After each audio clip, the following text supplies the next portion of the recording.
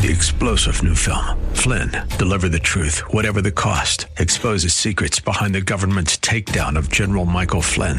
Flynn knew what the intel world had been up to. He ordered the first audit of the use of contractors. This set off alarm bells. He told the truth. He was the most dangerous person for Donald Trump to hire. They had to get rid of Flynn. Flynn, deliver the truth, whatever the cost. Available now. Watch it today. Go to salemnow.com. salemnow.com.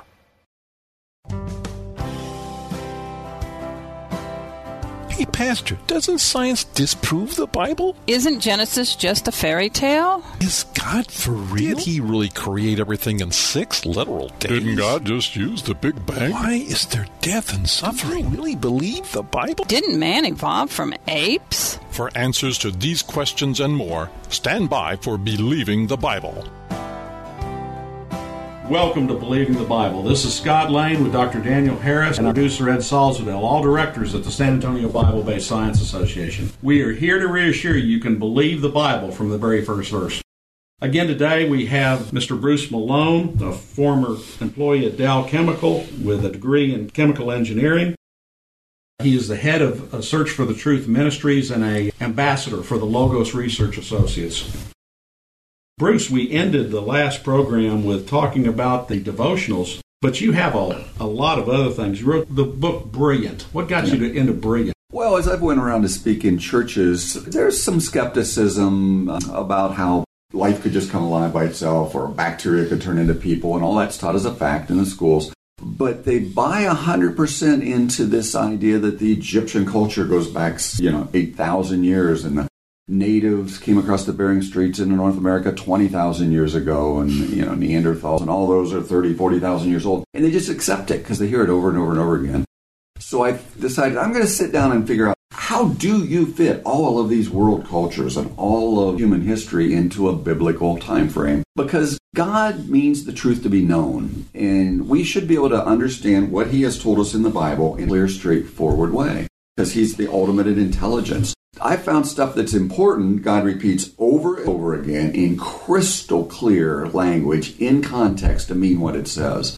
And you would assume, if you read the book like any other book, it's telling us that creation's about 6,000 years old and that all cultures of the world would have arisen after the flood 4,500 years ago. That's what the book Brilliant's about. It goes back to the Peruvians and the Egyptians and the Chinese, and it looks at the brilliance of the very original first cultures that arose after the flood. And it is stunning. And then it shows how radiocarbon dating is being misinterpreted and coming up with the wrong dates because it denies there's ever been a flood and a step change in the total carbon level in the atmosphere. So you get the wrong answers because you start with the wrong assumptions. So it ties all this together biblically, and people love this book. And again, it's like a coffee table book, 2-page spreads. Each 2-page spread is one topic or one artifact from one culture and a timeline showing how it all fits biblically.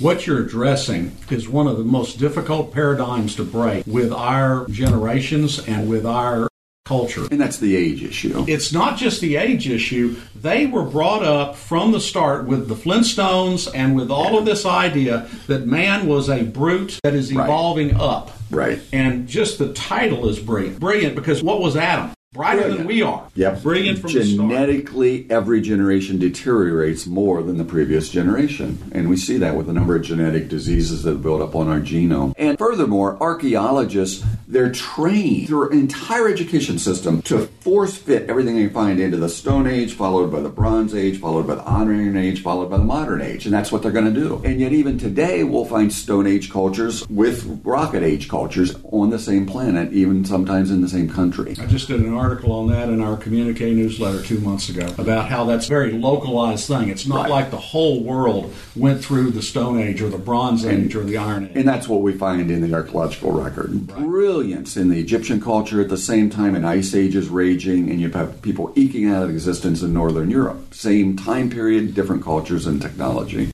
You have done, I believe, 18 different types of presentations that you've put together. At least. At least. Yeah. One of the newest ones is The Grand Illusion, which I listened to you do via webinar in Houston the other day. What's the basis or structure of that?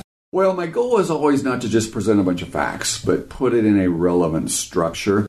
And again, I look at what is convincing people that evolution's true and the Bible's not. And it's never just the facts, because the facts are always interpreted in a philosophical framework. And you have two. Either natural processes made everything, if the universe is a box, the box and everything in it made itself, or there's been an interaction by something outside of the whole physical reality of the universe, and that would be God, who started things, made things, formed things, and he's told us when and how. So I thought, in the biological area, what's the evidence that people hear about, especially in high school, educated scientific communities, that make them believe evolution's a fact? And often it's this thing called the Linsky experiment, and it's been going on for 30 years, where Richard Linsky at the University of Michigan has bred over 70,000 generations of bacteria, and he's watched what happens as that bacteria mutates and mutates and mutates. And about 34,000 generations into it, the E. coli bacteria started to eat or metabolize citrate, which is a chelating carrier for some of the sugar in the little petri dish. Now, it normally doesn't do that. And it's been publicized everywhere, including by Linsky himself, as absolute proof that mutations can happen to cause things to have a evolutionary advantage or an upward advancement. Because now this little bacteria can eat sugar or it can eat citrate. So it has two food sources. It has an advantage in that petri dish. And that's all students hear. Convincing proof mutations cause things to change and advance. Well, it's ultimately deception. That's why I call it the grand illusion. You look behind the curtain at the rest of the facts, and you realize and discover that E. coli always had that programming in its DNA.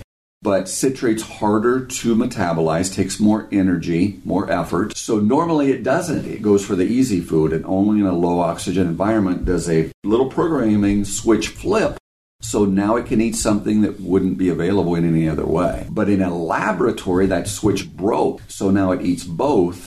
And that bacteria would actually be at an enormous disadvantage in the natural world, and it would go extinct. So it's only in a laboratory did something break to give it an advantage. So it's not evolution, it's de-evolution that happened to have an advantage.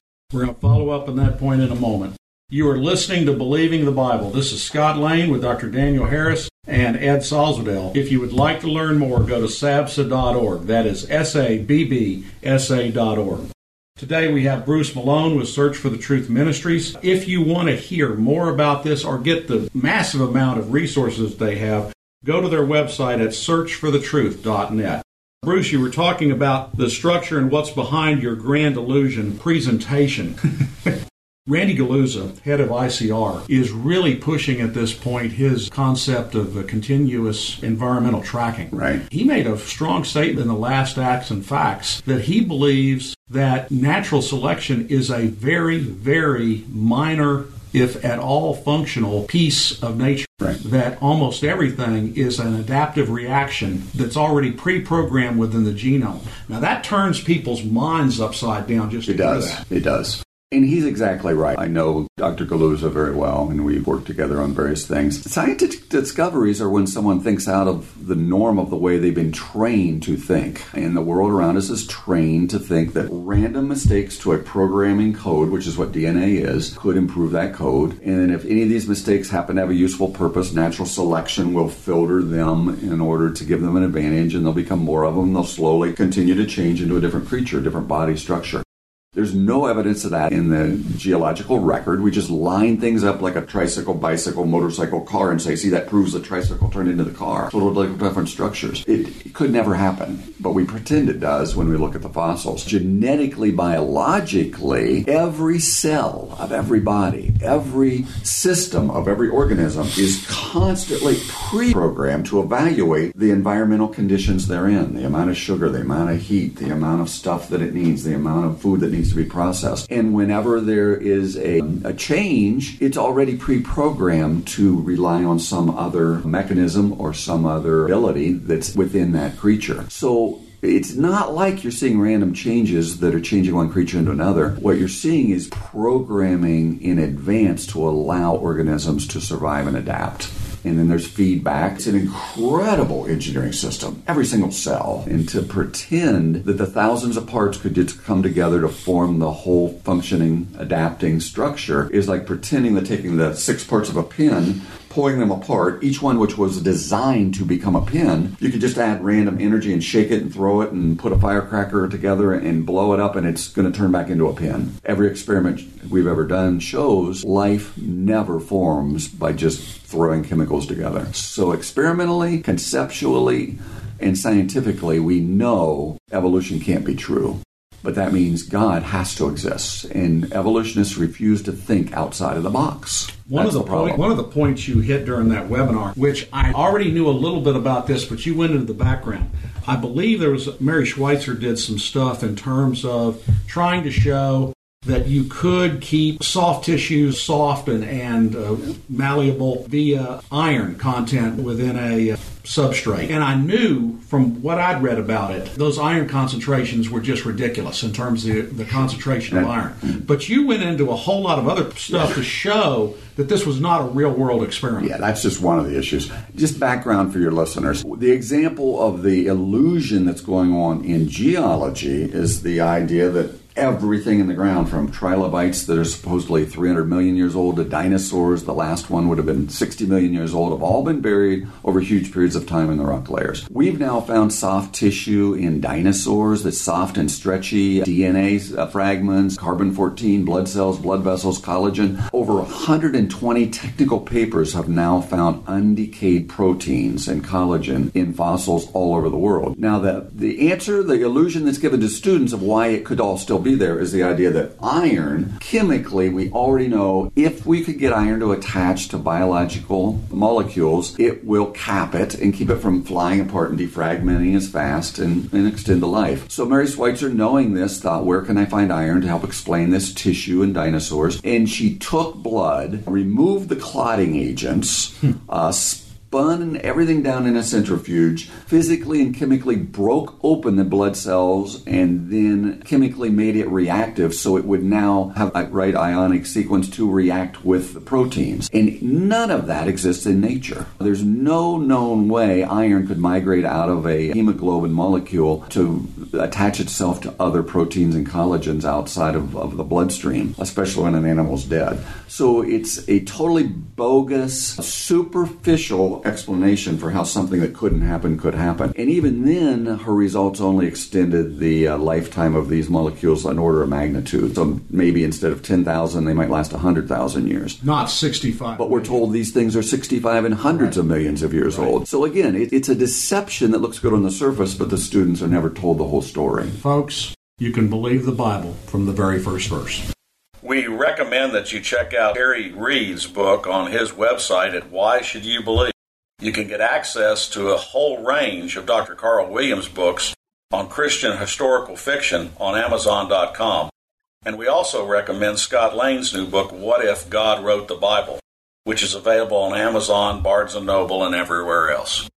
Information for creation events in our area are on our website's calendar page. For more information or to schedule a presentation, go to sabsa.org or call 210-599-7240. When you go to our website, you can click on a link to our newsletter. Our website has a link for contact information on which you can order our newsletter to be emailed to you, or you can call us. Also go to whyshouldyoubelieve.com. That is Terry's website containing articles looking at current day issues from a biblical perspective. SABSA meets the second Tuesday of each month at 7 p.m. We are now meeting at Faith Lutheran Church just south of the corner of Jones Maltzberger and Thousand Oaks. There you will find biblical apologetics and creation science teaching found nowhere else in Bexar County, as well as the availability of books and videos on these important subjects. If you missed any part of this show, you can listen to the show anytime by going to the AM 630 KSLR, the Word in South Texas website. Click on KSLR Podcast, scroll down until you find Believing the Bible. Please join us again next Saturday for Believing the Bible. I'm Scott Lane, and for Terry Reid, Dr. Carl Williams, and Ed Salzville, thanks for listening, and we hope you found today a reason to believe the Bible.